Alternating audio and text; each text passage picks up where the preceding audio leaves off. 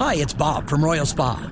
Soaking in a hot tub full of Epsom salts is the absolute best way to minimize everyday aches and pains. And we know all about Epsom salts at Royal Spa. Royal Spa hot tubs are the only hot tubs on the market that can safely and effectively use Epsom salts. Made right here in Indiana, Royal Spa hot tubs are the highest quality hot tubs on the market. Visit any one of our 3 Indianapolis locations or visit royalspa.com. Ah, Royal Spa. Pretty good bye week, honestly, for the Indianapolis Colts. One of the better Sundays of the year.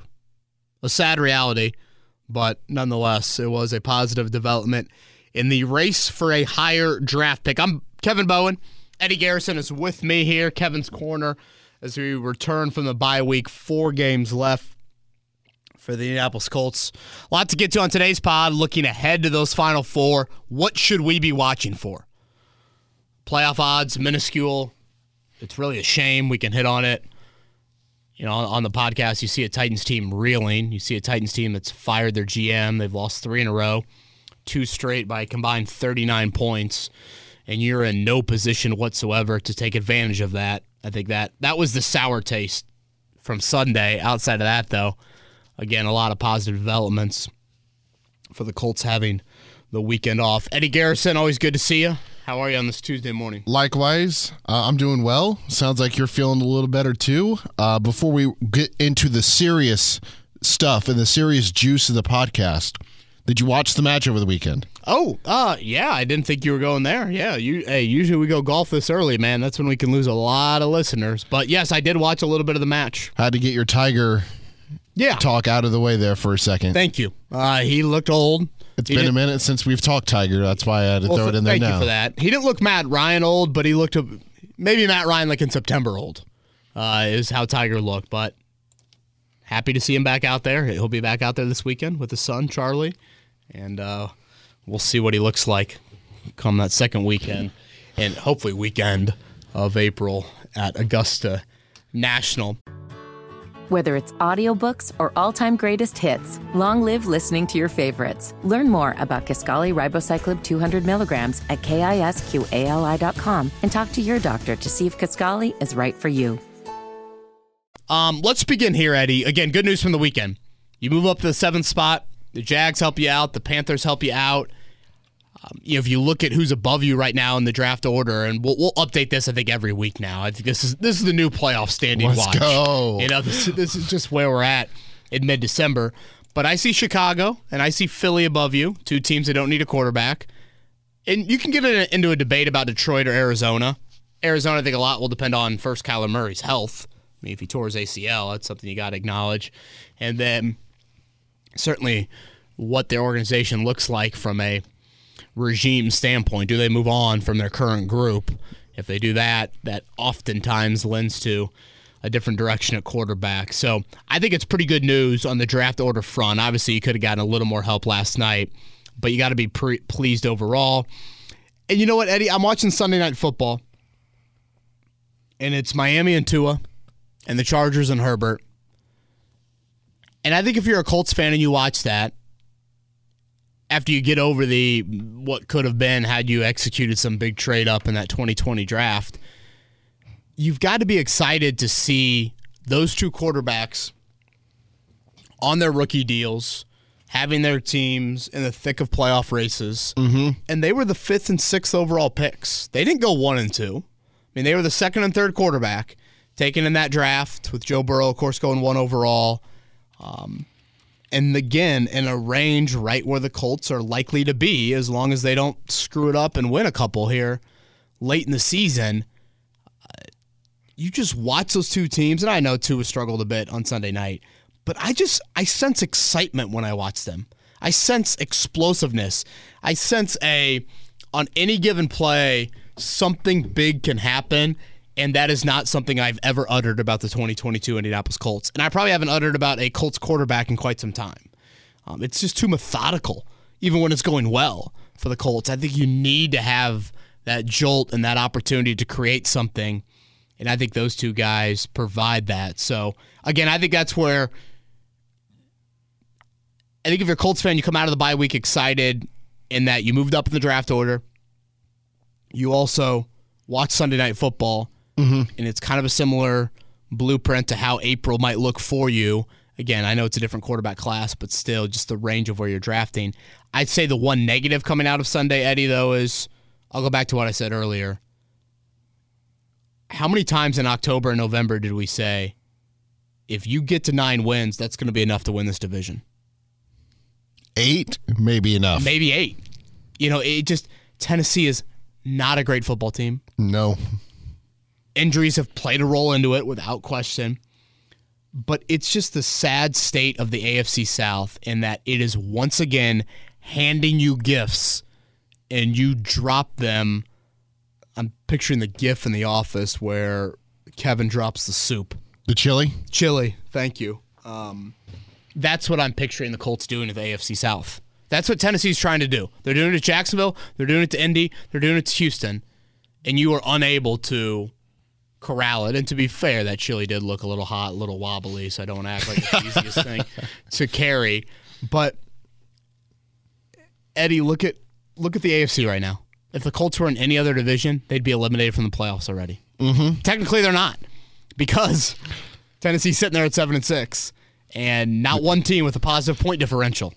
Just the greatest division in football. God bless it, man. God bless it. But yet, for the umpteenth year in a row, you're unable to insert yourself into that race and be a serious contender. So again, I know big picture, there's a lot of encouraging signs exiting the bye week, but in the short term, there was a little bit of knife in the side of like, dude, even if they were 6-6-1, 5-7, just one more win. Yeah. It'd be kind of like, hey, what are you watching for? And now it's like, oh, you need to go 4-0 and Tennessee's got to go 1-3 or something crazy to close out the year. So did want to mention that before we get in the pod. Yeah, just going back and looking at that 2020 draft, like, oh my goodness, that draft was loaded. Yeah, and walk me through 2, 3, and 4. A lot of defensive guys, right? Chase Young 2, Jeff Okudah 3, and Andrew Thomas was 4. Okay, was it Derek Brown that then went after the quarterbacks? Correct. Derek Brown went after the quarterbacks, yes. And again, for those that don't recall, the Colts sat there at 13 overall. And traded for DeForest Buckner. After the 7-9 season with Jacoby Brissett, yes, traded for DeForest Buckner, and that was the path that they decided to take. And you guys have heard me talk about that. I get hindsight is super 2020, but I was about to say that could be like the real start of like kind of like the downfall. Yeah, and of again, the future when you look at the players that were taken in that range, like Tristan Wirfs, Javon Kinlaw, Jerry Jeudy, AJ Terrell, CeeDee Lamb. Yeah, and again, downfall is probably. It's probably a good word to use, Eddie. That was your first opportunity to make a move at QB. Yeah. Post luck. And I've said this so many times, and I'll say it again. The day Andrew Luck shocks the world, you bring everybody into your building if you're Chris Ballard and you say, we're scouting these 2020 quarterbacks to the nth degree. We have got to prepare and see how and where we can find it. And when you're sitting there at 13 overall, you look at where Buffalo was at first when they got Josh Allen, where Kansas City was at first when they got Patrick Mahomes.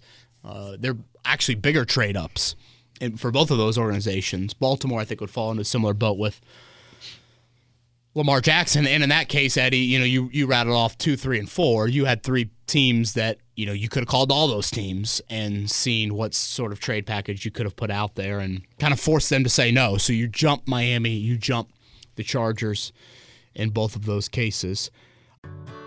Whether it's audiobooks or all-time greatest hits, long live listening to your favorites. Learn more about Kisqali Ribociclib 200 milligrams at KISQALI.com and talk to your doctor to see if Kisqali is right for you.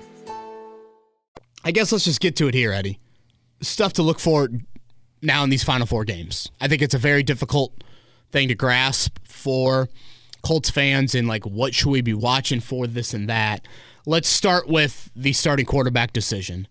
It is still Matt Ryan. My thoughts when I heard that yesterday probably went a little bit, a couple different directions. For one, I thought to myself, WTF. Yeah, that was one of them. I guess I thought this, Eddie. Is he really the best option in that building? And if that's the case, what a sorry state of a quarterback room. When Matt Ryan is your best option the guy that leads the NFL in turnovers, the guy that clearly looks old, and that he is your best option here with 4 games to go in the season. Again, I have long said, I said on last week's podcast, he should be benched. I'd probably go with Sam Ehlinger over Foles, but I could listen to Foles. There's a huge financial component of $17 million due that would weigh into that for me. The other thing I thought of is when you stink in the NFL, don't also be old at quarterback. Mm-hmm. The Colts stink, and they're old at quarterback. Matt Ryan is on pace to start, it'll be 15 of 17 games? So think about that. You're looking at a team that's going to go, let's say they go 5-11-1, or I don't even know what it all adds up to, but that sounds something right.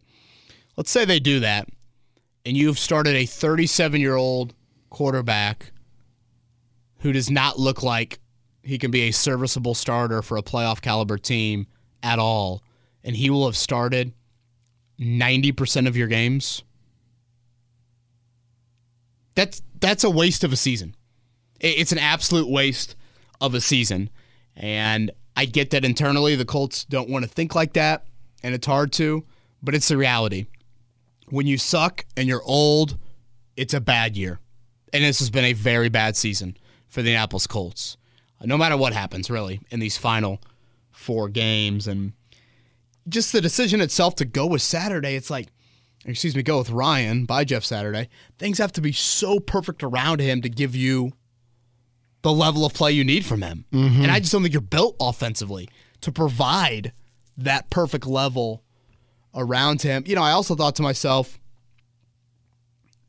what does this mean for Sam Ehlinger? What is Sam Ehlinger going into next year? Is he your backup? Is he your third stringer? Do you still have this awkward, we're somewhat intrigued. I'd like to see Ehlinger a little bit more. Well, you had an opportunity this year, golden opportunity, to play him more, and you chose not to there. The 49ers, they're getting an answer on Brock Purdy right now. At least they're going to have something, and they don't necessarily need it. They're not in a desperate quarterback situation. Obviously, Trey Lance is still someone that they're very, very intrigued by, but those were just some of my running thoughts. Maybe the bye week and the rest on his shoulder, Eddie, will serve Matt Ryan well. Certainly there's no passing defense in the NFL you'd rather play right now than the Vikings. They're dead last in the NFL in pass defense. They're dead last in the NFL in total defense. They've allowed over 400 yards total offense in each of the last 5 games. Harrison Smith, one of the more reliable players they have at safety, missed last week's game. Well, it sounds like he's got a chance to play Saturday, but that'll be something to monitor. But yeah, I would say just in general, when I saw that news, I just thought, what a sad reality of you think he's the best guy. And again, he's been the QB for, if he starts these final 4 games, nearly 90% of the season, and you suck. That's a bad combo. Yeah. Peyton Manning, when you sucked at 3-13, you at least had youth. You at least had Manning baptism by fire. Yeah. You're the most picks in NFL history. What happens the second season? Boom. Those sorts of strides that you see these young quarterbacks make, Chicago's probably feeling some of that with Justin Fields right now. The Colts aren't feeling any of that. Mm-mm. Here are 3 justifications that I could think of. I said a couple of these yesterday on, I think we're calling this the Fan Midday Show for the time being with Jimmy Cook and Brendan King. I said, here are... Fun listen with you trio. Appreciate that. Here's the one that I brought up to those 2, and I said, look, the Colts still have a 3% chance or whatever it is to make the playoffs. In the NFL, you are playing your butt off until you are fully eliminated, which the Colts could be fully eliminated with the loss on Saturday to the Minnesota Vikings. The only reason why I think Matt Ryan is still being trotted out there is because you have that 3% chance. Okay. And then I think I was listening to Charlie Clifford in for John yesterday, and he made an interesting point that he thought it made sense that they stayed with Matt Ryan because of what's at stake for Minnesota and not coming out of the bye week and going to Minnesota, because if Minnesota wins, they clinch their division. And you roll out Sam Ehlinger on the road against Minnesota, who's trying to win their division. it just wouldn't bode well for the Colts. But isn't the bye week the time to turn to a younger guy? I totally agree with you. Yeah. I totally agree with you. I side a little bit more with your first point than your second. Yeah. And I do think internally that's how they view it. Yeah. We're not officially eliminated. We're not going to make such a move. Was there one more point, Eddie, that you had on that front? Yeah, but this wasn't pertaining to what you said about the Colts situation. This was more about the San Francisco operation and Brock Purdy. I was listening to Brandon Marshall, the former wide receiver in the NFL. I forget what podcast he does, but he mentioned something about how Shanahan's quarterbacks will always excel if they do their job because he is such a system guy to where if people come in and do their jobs around him, they're going to succeed. Rather than like here in Indianapolis and some other positions where it revolves around the quarterback versus the other 10 guys that are around him. Yeah, it's an interesting point. You know, I also think there's a level of this in the NFL, and I know it's very difficult with day 3 picks. But at some point, you've got to be willing to throw that quarterback into the fire. Now, San Francisco's in a position to where they have no choice.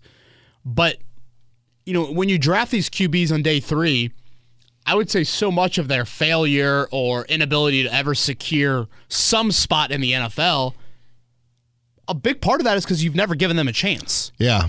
And you're hesitant, you're scared, you're unwilling, whatever. And again, I know San Francisco, they're backed into a corner. The Colts necessarily are not.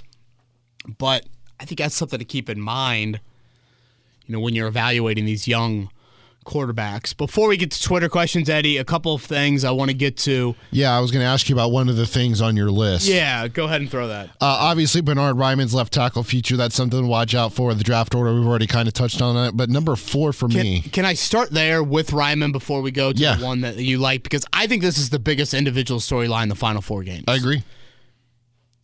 If Bernhard Raimann can show you at the end of the season, Eddie, will you look up how many starts he's had so far this year? It's probably, 6-ish, something like that.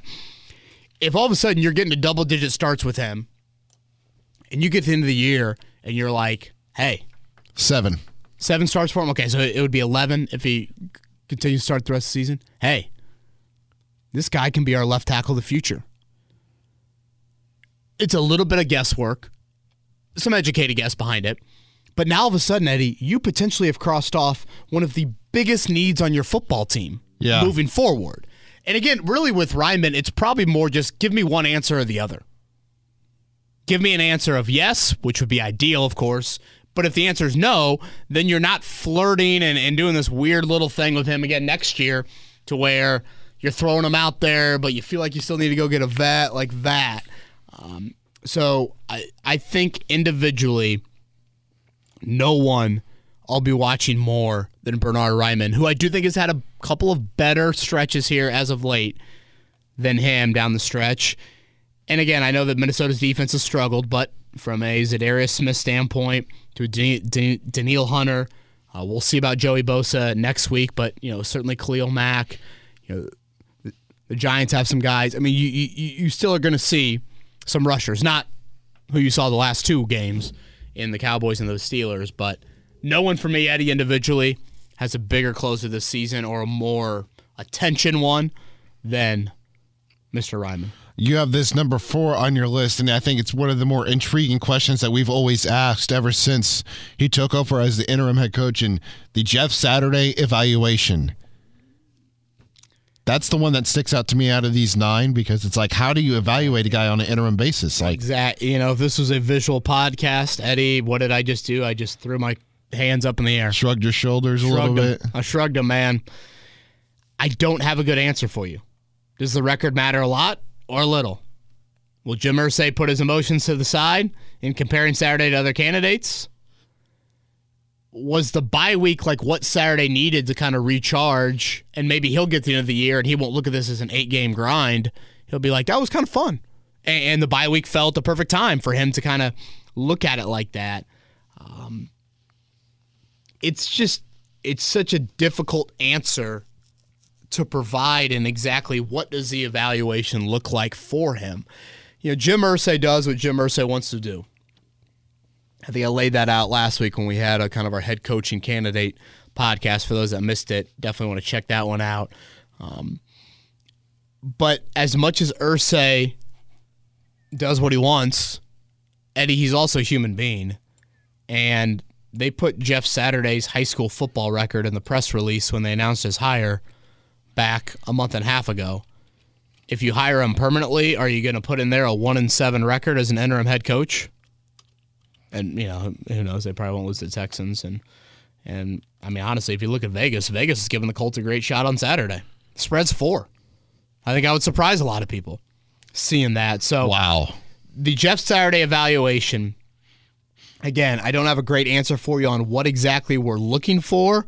I've kind of laid out the good and bad so far. You've gotten off the better starts. Your offensive line has played a little bit better.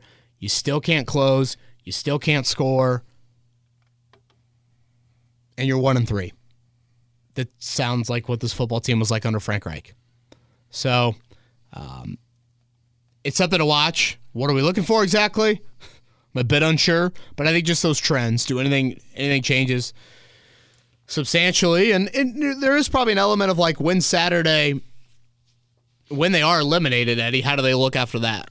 Because I do think that's kind of an indictment on how guys look at their head coach. Also interesting to also think about too, KB, is that like you go from Matt Ryan to Sam Ehlinger under head coach Frank Reich. Saturday comes in and he goes back to Matt Ryan. And then how much of a you-know-what show would it be if they went back to Sam? I know. I think that's another part of this, too, that sometimes we forget about. Is like how much of a laughingstock would the Indianapolis Colts be if they went back to Sam Ehlinger with still, that glimmer, that ever so small glimmer of hope of making the playoffs. It's something my morning co-host Jake Query and I disagree on. Jake often says that he thinks that Chris Ballard, Jim Irsay, and Jeff Saturday are all going into are all kind of different view in how they want these last 4 games to go. I think they all want them to win now. Irsay wants Saturday to work out. He wants wins on that resume to show to people this can work. Ballard wants to win because, again, when you fire your coach midseason, what that does is you're saying the coach is the issue, not necessarily the roster. So Ballard wants the roster to do well, so he at the end of the year can say, again, it was more of a coaching change that was needed. This was a good enough roster. If Saturday would have been here for longer stretches, we would have played better football, et cetera, et cetera. So I think those are some things to keep in mind. A couple other things I'll be watching for. They kind of fall into 2 categories. More opportunities for rookies, and/or do we see any strong, lasting impressions from your free agents? Are there any rookies in particular that you would like to see get more opportunities? I didn't understand at all the usage of Jelani Woods in that Dallas game. I'd like to see more Jelani. I'd like to see more Alec Pierce underneath. Pierce talked about it yesterday. He was very honest in saying, getting in and out of his breaks, particularly at the top of his routes, is an area that he needs to work on. I think he is a little sloppy in that area, and any separation that he might have created before that, it kind of gets eliminated. The DB can swallow him up a little bit, and if you look at Pierce, how much is that stuff just so contested underneath with him? Reminder, he's one of the worst receivers in the NFL when it comes to average yards of separation. I think last pod he was like second worst. Yeah, I remember you bringing that up, which again does not shock me at all. What about Nick Cross? Do we see him at all in the final 4 games? Dallas Flowers, see him at corner at all? Is there some Isaiah Rodgers, defense in him, or is it more of a special teams role? We kind of forget they spent 2 somewhat notable day 3 picks on defensive tackles. Eric Johnson has played a little bit, not too effectively, but what about Curtis Brooks from Cincinnati? Been on your practice squad all year long. So again, Eddie, these guys, it might take the official elimination from the playoffs to see it, but I think that is something to keep an eye on. Free agent-wise, you look at the group, and I'll just run down some of the notable names. Paris Campbell, Matt Pryor, Dennis Kelly, Yannick Ngakoue, Ben Banogu, Tyquan Lewis, Bobby Okereke, EJ Speed, Brandon Faison, Roddy McLeod, Chase McLaughlin. Bring back, 2 or 3 of those guys? Campbell, McLaughlin, and then, are you standing on the table for anybody else? Maybe Bobby O, maybe. A lot of that probably depends on how you view Shaquille Leonard, how you view how much money you want to invest at linebacker. Ngakoue is on pace for an 11-sack season. Be the second most of his career. If you would have told Colts fans at the start of the year, Yannick Ngakoue will play every game and have 11 sacks, they'd say, where do we sign up? Yeah. But yet, Eddie, I sit here on December 13th and think, I don't have this strong conviction on 1,000% you give him a blank check, any amount of money in free agency next year. Right. His sacks have just not been. There's been one. And I know I'm getting a little nitpicky, but I think there's evidence behind it. I just don't think they've been as impactful or as kind of true indicators of him as a rusher that you would like to see. So, again, I think the rookies, I think the free agents you could throw there. And then lastly, and if you have anything else, Eddie, feel free to chime in. But I'll throw in. How many Pro Bowlers? As Pro Bowl voting ends this week, I think it's something just to keep an eye on because it matters. It matters to a guy like Grover Stewart, as it should. It matters to a guy like Zaire Franklin, as it should. Two guys that have deserving resumes, but will not get voted into the game because, again, they just don't have name recognition around the league. And to be fair, the defensive tackle group is pretty deep in the AFC. Guys that I could see get voted in, Buckner, maybe Gilmore, maybe Quentin Nelson. Jonathan Taylor, he's probably more, and again, maybe they won't do any alternates now that it's a skills competition. But oh, yeah, I forgot about that. Yeah, no longer a game, skills competition. You look at the top three rushers, if I'm not mistaken, in the league right now, I think they're all AFC. And what you have with Josh Jacobs, Derrick Henry, and Nick Chubb. So, Taylor probably wouldn't factor into that. But, again, that is something that players enjoy that recognition, as they should. Certainly 7 Pro Bowlers last year, NFL best. That's not happening. But, do they get 2? Do they get 3? Yeah, interesting. That'll be interesting to watch. A couple things before Twitter questions. R.I.P. Mike Leach. Yeah. Terrible. And I appreciate you bringing that up, Eddie. In a job that has so many robots, so many people that are afraid to open up, Mike Leach was the exact opposite of that. Oh, yes. You talk about, one of the things I love about Edgerrin James, human being that's comfortable in his own skin. That was Mike Leach, man. Just so comfortable. And you look at the jobs he took. Dude's going to Pullman, Washington, having success. He never had a losing record at Texas Tech. Mm-hmm. Just such a unique football mind, such a unique human being. And that combination is pretty rare in the profession that he chose. And just so sudden, obviously, with how everything unfolded on that. I would have loved Mike Leach in the NFL. Yeah, see that. I would try to, do an impression of him, but I'm not Joey Molinaro, so I can't do that. Looks like we've got a finality to the Purdue head coaching search. Really? Official? The Purdue head coaching search has ended, announces Purdue, but no name yet. Nothing like just the absolute tease. You would think if you really liked the coach, wouldn't you announce the name? Maybe the coach doesn't want it out yet. Maybe the coach is in a bowl game. Got it. Interesting. Well, nothing says like breaking live news on a podcast that is not live, but we'll update you on the Purdue head coaching search as we get through Twitter questions. Anything, Eddie, that I missed? One last thing. The Ghost. Yes. He's back. Thank you for, it looks like Ryan Walters, Illinois defensive coordinator. Oh. So the first defensive hire from Purdue, I think, so not the Western Kentucky guy. Since the 80s, I think you got to go back to him. Young dude. How old? I want to say like 36, 38, something like that there. Sorry, what you asked me about Hilton? The Ghost, yes. Thrilled for him. Yeah, I thought Jerry Jones had a great quote today about Hilton, saying, I've always admired him, knew that he was picking his team. He had a lot of interest out there. He's one of the smartest wide receivers I can remember. I'll never forget Andrew Luck going to, I forget if it was Ballard or Reich when those two were hired, and just being like, trust me, T.Y. Hilton is a unique individual, and his ability to have an innate ability to run routes and get open and the timing. Special player, special talent. I like the fit down there. They don't need him to do too much. 4 games to go, 11 catches, 12 catches, something like that for him.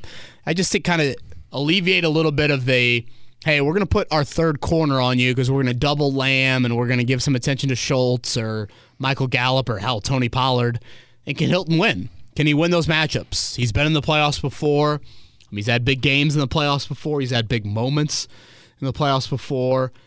I think all of those things are important, and I think T.Y. Hilton has earned the right to do this. He's earned the right to kind of sit at home, watch his son play varsity football, really for the first, I think, full-time in his young high school life. Eugene being a sophomore here, attending Zionsville High School, just a suburb just northwest of Indy. And then now he can go chase a ring. And again, T.Y.'s earned that right. Jerry Jones's quote, like he's kind of earned him. I mean, he's been admired around the league. And there's 2 coaches on Dallas' staff I think it's worth pointing out. You've got Joe Philbin as their O-line coach. And you know who one of their offensive assistants is? Scott Tolzien. No. An offensive assistant for Mike McCarthy. If there was any concern about T.Y. being a diva wideout, you would think a quarterback that had been in the same building with that guy for a couple years would know that. And clearly, Scott Tolzien and Joe Philbin have said some kind things to Mike McCarthy and Jerry Jones and whoever the powers that be that made this decision for Dallas. So the Dallas Cowboys were my NFC Super Bowl pick, so I do have some rooting interest there.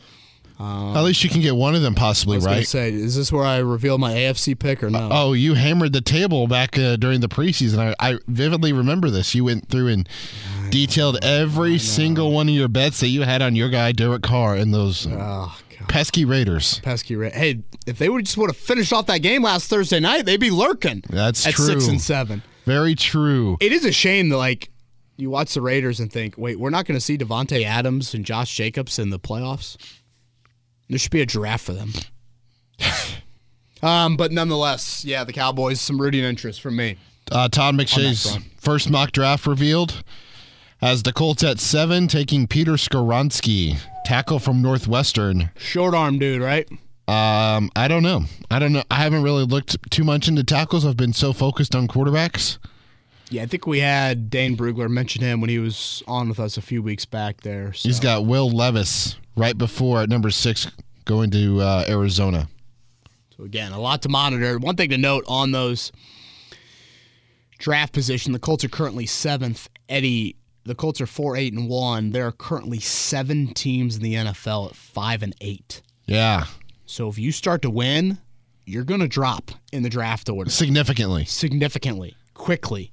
So, not to scare Colts fans out there, but that is something to keep an eye on. Should we get in Twitter questions? Yes, sir. Whether it's audiobooks or all-time greatest hits, long live listening to your favorites. Learn more about Kisqali Ribociclib 200 milligrams at KISQALI.com and talk to your doctor to see if Kisqali is right for you. Matt is up first. He says, I'm in the fan camp of always rooting for a win each week, but know we have to secure some draft positioning. To me, March of 2023 should look like this. Number 1, head coach Jeff Saturday back somewhere with the team and/or helps evaluate who's correct. Number 2, general manager Chris Ballard and/or someone from his personnel tree as general manager, Morocco Brown or Ed Dodds. Quarterback, Matt Ryan or Sam Ehlinger combo is back on a shorter leash with a rookie learning from behind them for a year.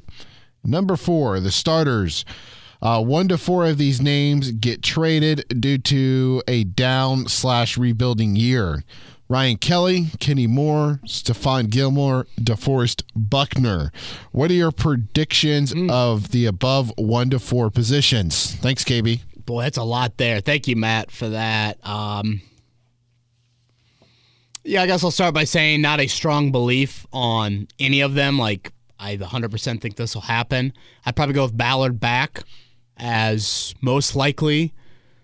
The Ryan Ehlinger combo and a rookie learning behind him, I could certainly see that. I'd probably go that second. Again, you got a big financial component with Ryan that would make it difficult to move him. Jeff Saturday, I'll go there as number 3. As far as 4, it's rare to see guys get traded. He's listing 4 names there. And Kelly, Moore, Gilmore, and Buckner, I think if anything, you'd see more kind of cap casualties, and especially if you're not making a GM change. It is very odd, like when you compare the not MLB, but the NBA to like the NFL, it's like guys who are on bad contracts get traded. Right. In the NFL, they don't get traded, they get cut or waived or whatever the terminology you want to use. Yeah. Again, it's something that you just don't typically see. You see more of a restructuring or, again, kind of cap casualty stuff there. But yeah, that's probably the order that I would go with. I know that last pod you spoke about Michael Pittman Jr. and getting a second contract. Are we sure he would want to come back? That's from Tyler. Yes. Is my answer. You would say yes, Eddie? Yeah, I remember a couple of weeks ago where Pittman's dad replied to somebody on Instagram and he said that Michael loves Indianapolis and doesn't see himself anywhere else. Although that could have changed because of the recent turn of events of not winning, but I still think that Pittman's here long term. Yeah. The only caveat I could see is if Ballard doesn't want to pay the money. It should be noted, again, this stuff can be a two-way street. And a lot of this is why you try and extend these guys before year 4, before they can hit the open market. And they appreciate that. The quicker you help them get to the second contract, the guaranteed money, all of that stuff, they're obviously going to like that and appreciate that. You'd really be betting on yourself if you're Michael Pittman. Obviously he has minimal ties to the Midwest. We should note that. Him and his wife, fiance, I kind of forget exactly what their relationship is, but they grew up in Southern California and have strong ties to that area. So would they want to make some sort of move? Are they fans of the direction at quarterback? I tend to think that the Colts are in a position where you almost have to extend them. I know that can get a bit dicey and some fans will scoff at what the price tag looks like and all of that, but I just don't think you're in a great skill position situation at receiver for a guy like him. Pierce and Campbell, I think, are very individual guys that just kind of do their own things, and it would create a really, really, really big need at wideout when I'm not sure that's the route that you would go with. But it's probably fair to point out, Tyler, if you look at last year, A.J. Brown clearly had some issues with Tennessee. I don't think Michael Pittman's earned the right necessarily to express those issues, but do you get to a point where a guy just wants to test the open market? You don't typically see that in the NFL as much as you see it in other leagues. Yeah. But I think it's worth pointing out. Assuming that the Colts actually draft a quarterback this year, David is wondering, are the Colts 2 or 3 drafts away from being competitive? Boy, when I hear the word competitive, Eddie, I think that's such a low bar. Aren't the Jags competitive this year? Well, you could argue that the Colts have not been competitive this year. Sure. But, they're probably a couple of wins away from being competitive. And again, where are you competitive? Are you talking AFC South or are you talking AFC? Those are 2 different barometers right now. David, if you hit at quarterback at some point and you're able to support the offensive line, you really should be back pretty soon. Now, again, hitting a quarterback in that rookie contract is the big question. But, when you look at and go back to that 2020 draft, there weren't very many growing pains for Cincinnati post-ACL for Burrow. There weren't very many growing pains for Miami still won, even when Tua was going through his kind of up and down nature. 9 and 10 wins. In, I think, each of those first 2 seasons, and then this year we'll see how it plays out. And then the Chargers, again, from a competitive standpoint, they're not that far off. So I guess a lot of it, again, defines where you want to be competitive within the AFC hierarchy. Yeah, you are probably 2 or 3. But within the AFC South, gosh, I'd like to think you could be competitive very quickly. Yeah. Who from the AFC South do you sit here right now and say, I'm betting on this team winning 11 football games in 2023? The easy answer here is Jacksonville. With the strides that Trevor Lawrence has made over the last 3-4 weeks. And still, Eddie, you don't want to bet that with your own money. Well, and they get Calvin Ridley back next year. And still, I think I don't know if that's like a slam dunk. It's Right. You'd feel much more confident in betting that type of money for 11 wins on every other division than you would Yeah, the AFC South. certainly. Also depends on what schedule they get next year for non-conference, that is, too. Yeah. Do you know which division it is next year? If you had to, Boy, I would guess, who was it last year? I'm going to guess AFC North. I mean, this year it's the AFC West and the NFC East. I would guess AFC North and maybe NFC North. I think by process of elimination. Who was last year? Which division was last year? Do you remember? Like not this season, the year before that? Correct, yeah. Let's see. Last year you played Carson Wentz's division, is that right? Or Carson Wentz is your quarterback. You played. Didn't Brady come here? Yeah. No, that was preseason. You didn't play Matt Ryan. I don't That know. was the Rams, so it was the West. My head's exploding. Oh, yeah, Rams and Seahawks out of the gate. NFC Yeah. West. So, yeah, NFC North, something like that. Yep. Cameron is next. He says, assuming the Colts win one more game all year, that being against the Houston Texans, it's entirely possible that they finish in the 4 spot behind Houston, Chicago, and Denver. In this scenario, do you have to trade up from 4 to get to 2 to get Bryce Young or CJ Stroud? I'm really worried at this point if that happens, Chris Ballard will trade down, and I will probably go play in traffic. Well, I don't. Now, it's worth noting in that mock draft that I talked about with, not Kuiper, Todd McShay. Thank you. He had CJ Stroud going 4th in that draft, not 2nd. Interesting. So, it went Young 1 and then no quarterback till 4? Correct. He had Will Anderson, and then I can't remember the other player that he had at 2. Yeah, Cameron, I would say please don't play in traffic is where I'd start. It's going to be a debate that you're going to have come draft time of, do you feel like you got to get to 2 or do you wait? We brought up that 2020 draft earlier. I mean, Tua and Herbert fell to 5 and 6 respectively. And as Eddie mentioned, Chase Young at 2 and Jeffrey Okudah at 3 and Andrew Thomas at 4. So much of that is you got to gain intel from around the league. I'm a big believer in that. You got to go up and get the guy. I think waiting runs the risk. You hear the stories about, the New Orleans Saints were going to take Patrick Mahomes. How'd he fall into them? Well, the Chiefs had some intel. They felt like they had to get above them. I think Mahomes helped out the Chiefs with that intel, if I have the story correct. And I think that's kind of the slippery slope that you run with there. So the beauty of it is you do have some teams above you right now that, again, are not necessarily quarterback-needy teams in Chicago and Philly. And we'll see how Detroit and Arizona fall into that mix where it's not necessarily a slam dunk. But go back to what I said earlier, man. You got 7 teams at 5 and 8. 7 teams right now at 5 and 8. If the Colts mess around and win 2 here or 3, they're gonna be in the teens. And It's going to cost them more of their future. Yep, scary in my opinion. It also depends on which quarterback they love, too, because if they love Anthony Richardson, then they can get him in that 10 to 12 range. Yeah. Which is where they could be if they win 1 or 2 games. It's a good point. Jalen Carter was the other guy that I was forgetting that McShay had in that the top big dude 4. from Georgia. Yeah, he's being compared to as one of the best defensive lineman prospects since Aaron Donald. That's high praise. Yeah, it is. Jason's Twitter question is next. On the subject of pain, based on what you've seen, what would you suppose the Jacoby Brissett-led Colts record would be this season, assuming the same coaches were in place as they have been so far this season? Yeah, I'd try to get past imagining Jacoby Brissett-led football teams and their win total. 7? You think? Is that too high? I was going to say like 5. Well, I mean, they're on pace to win about 5 now, and I don't know. I think Jacoby would have been a little steadier. I mean, the thing that Jacoby did a nice job of, even his 1 year here, is he protected the football well. Yeah. And that obviously was an issue. It's not like you're creating, or you have created these big plays with Matt Ryan. That's something that Jacoby did not do. But, so yeah, I would go on that front, 7-ish.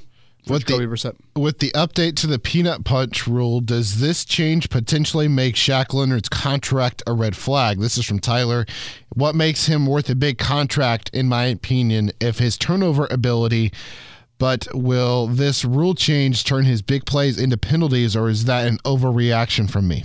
Yeah, and again, I will raise my hand a little bit. When Tyler sent this to me, I was kind of unfamiliar. Had you heard about this, Eddie? No, I have not. It sounds like they would like to make a little altering to the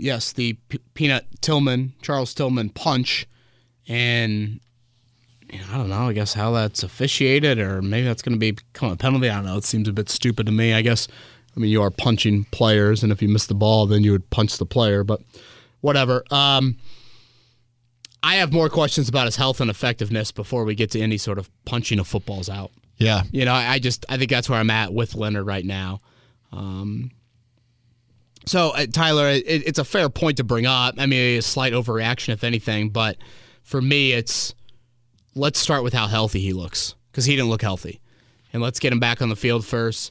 Let's start there, and then you can kind of get into some of the intricacies. I will say this. I think Leonard his subtleties and his ability to make those plays, just unbelievable. Unbelievable when he did it. So I would like to think that rule change wouldn't impact him too much, but again, I'll have to look into that. Steve with a very interesting question. In today's world of fantasy football, he says, in a hypothetical fantasy football keeper league scenario, what 7 players would you retain from this year's Colts roster? Bonus question, which one member of the coaching staff are you keeping? And the caveat to the 7 players that you keep, KB, 3 on the offensive side, 3 on the defensive side, and 1 special teams. Ooh, boy. Okay, so I assume I'm absorbing their age and their contract? Sure. Okay. Although in fantasy football, you don't have contracts, so. 3 on offense, I'd go with... I'd go either Bernard Ryman or Braden Smith. Probably go with Braden Smith. I'd go with Michael Pittman, and I'd go with Jelani Woods. Really? Interesting. Who would you go with offense? I agree with you on Braden Smith. I would go Pittman, and I would probably go JT. Although JT's like out of those, don't value running back like that, man. Right.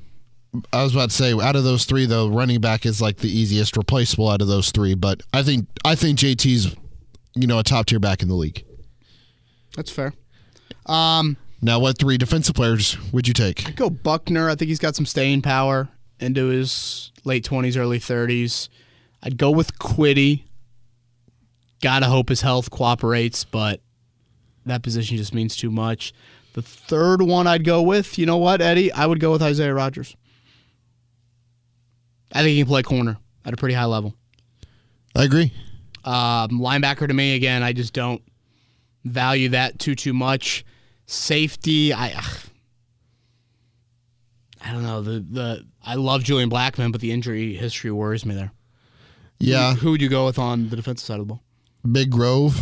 You go with Grove? Yeah. I thought kind of Grove or Buckner. I went with Grover just because he's a little younger. Okay. Contract's a little easier.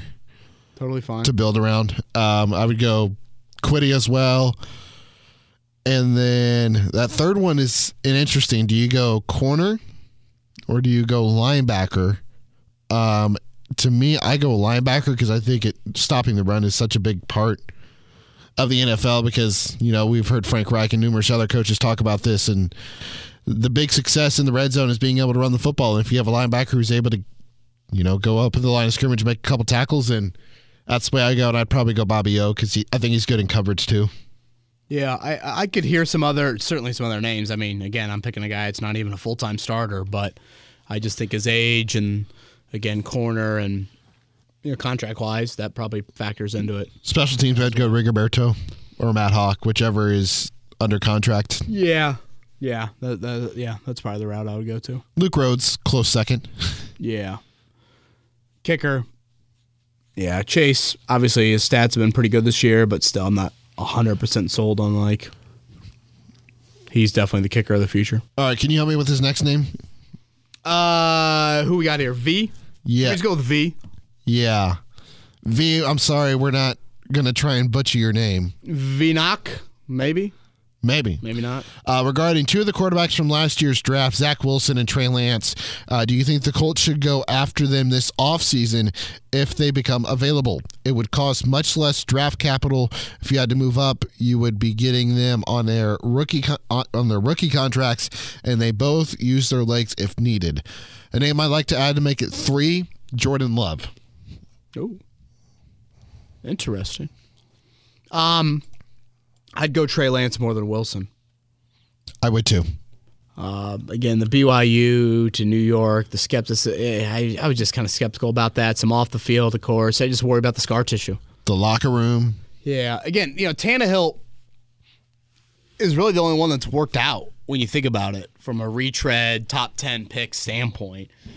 And I just don't remember Tannehill having the same sort of Miami backlash that maybe Carson Wentz had in Philly or Zach Wilson is starting to have in New York. So if it's an either or there, I'm going Trey Lance.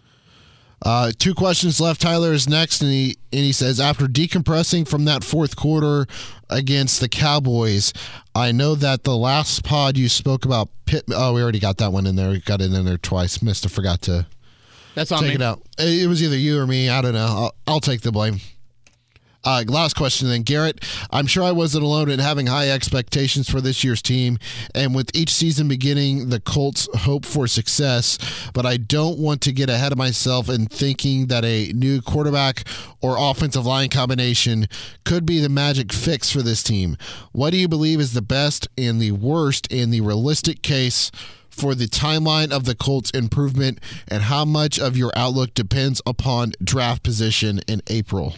Yeah, I'd say a good amount, Garrett. I mean, the quarterback O-line combination in the first 2 rounds, I hear you. Can you bolster O-line at all through free agency? I think that's something that you have to look into. I think like the worst case scenario is this: your rookie quarterback kind of teases you throughout that rookie contract. You get 4 years into it, you pick up that 5th-year option, and then you realize he's not the guy. Honestly, what Miami felt with Tannehill is probably a big thing. The best case scenario is it's like, a lot of these AFC quarterbacks that have gotten their respective teams to the playoffs on the rookie deal. Mahomes and Allen and Jackson and Burrow, and it looks like out of Tua looks like they're a playoff team. We'll see about Justin Herbert and the Chargers. That's kind of the best case scenario, to where you're winning and building with that rookie QB, rookie contract quarterback, where financially you're in a really great spot. You feel like the growth of that position is there. Again, you're learning how to win. I thought that was huge about the Luck era, is you made those progressions in 2012, 13, and 14 of one step further in the playoffs each year. Similar to the early part of the Manning era, is you got a taste of success in the postseason, and I thought that helped you majorly for future success when you were able to win it all in 2006. Is that everybody? That is all. I guess it's prediction time, right? Oh, we're doing predictions this week? This is our lone pod of said week here. Again, it's an early 4-point. I think it opened at 4.5. Christian Darrisaw is expected to be back for Minnesota. He was cleared, I think, of concussion protocol against the Lions, but they held him out a week just to be safe. So was Garrett Bradbury. And it looked like, what's his name? Harrison Smith should be good to go on that front. Eddie Garrison, give us a prediction. I have a quick question before I get to that. Do the Colts have anybody that's able to contain Justin Jefferson? Well, I think him and Gilmore kind of get your popcorn ready for that one. I would expect that. I'm excited for that. Easily the individual matchup that I'm looking forward to the most. Prediction. Yeah, I would say Gilmore. Total's 48.5. Vikings are a 4-point favorite. Man. I was shocked by that line. I mean, it's just tough to gauge, like Minnesota defense gives up the most yards in the NFL, and their offense hasn't been totally great. The Colts defense has been good. I'm going to take the under. I just can't figure out what score I want to put on it yet. All right, you want me to chime in here? Yeah, you go first. I'll go 27-20 Vikes. Again, it's a very poor defense right now in Minnesota. They've got some issues. It's a short week. There's a lot of evidence, I think, points to the Colts coming out of the bye week having the ability to make this a game. Again, I still probably wouldn't feel totally comfortable taking the Colts at +4 in this one. So that's a little surprising. But, there are some things that a 10-3 Vikings team is not. I think they're the only 10-3 football team in the history of the NFL to have a non-positive point differential. They're not positive now? At this point of the season, I'm pretty sure that was the case. So, oh, yeah, they are -1. We need a prediction from you. I got to run. I will take Minnesota 24-20. He's Eddie Garrison. I am Kevin Bowen. We're very close on the score, now that I think about that. Nonetheless, it's Week 15, Colts and Vikings, 1 o'clock on Saturday. We'll recap it coming back. NFL Network. Monday, NFL Network for you on Saturday afternoon. Everybody have a great week, and we'll talk to you next week here on Kevin's Corner.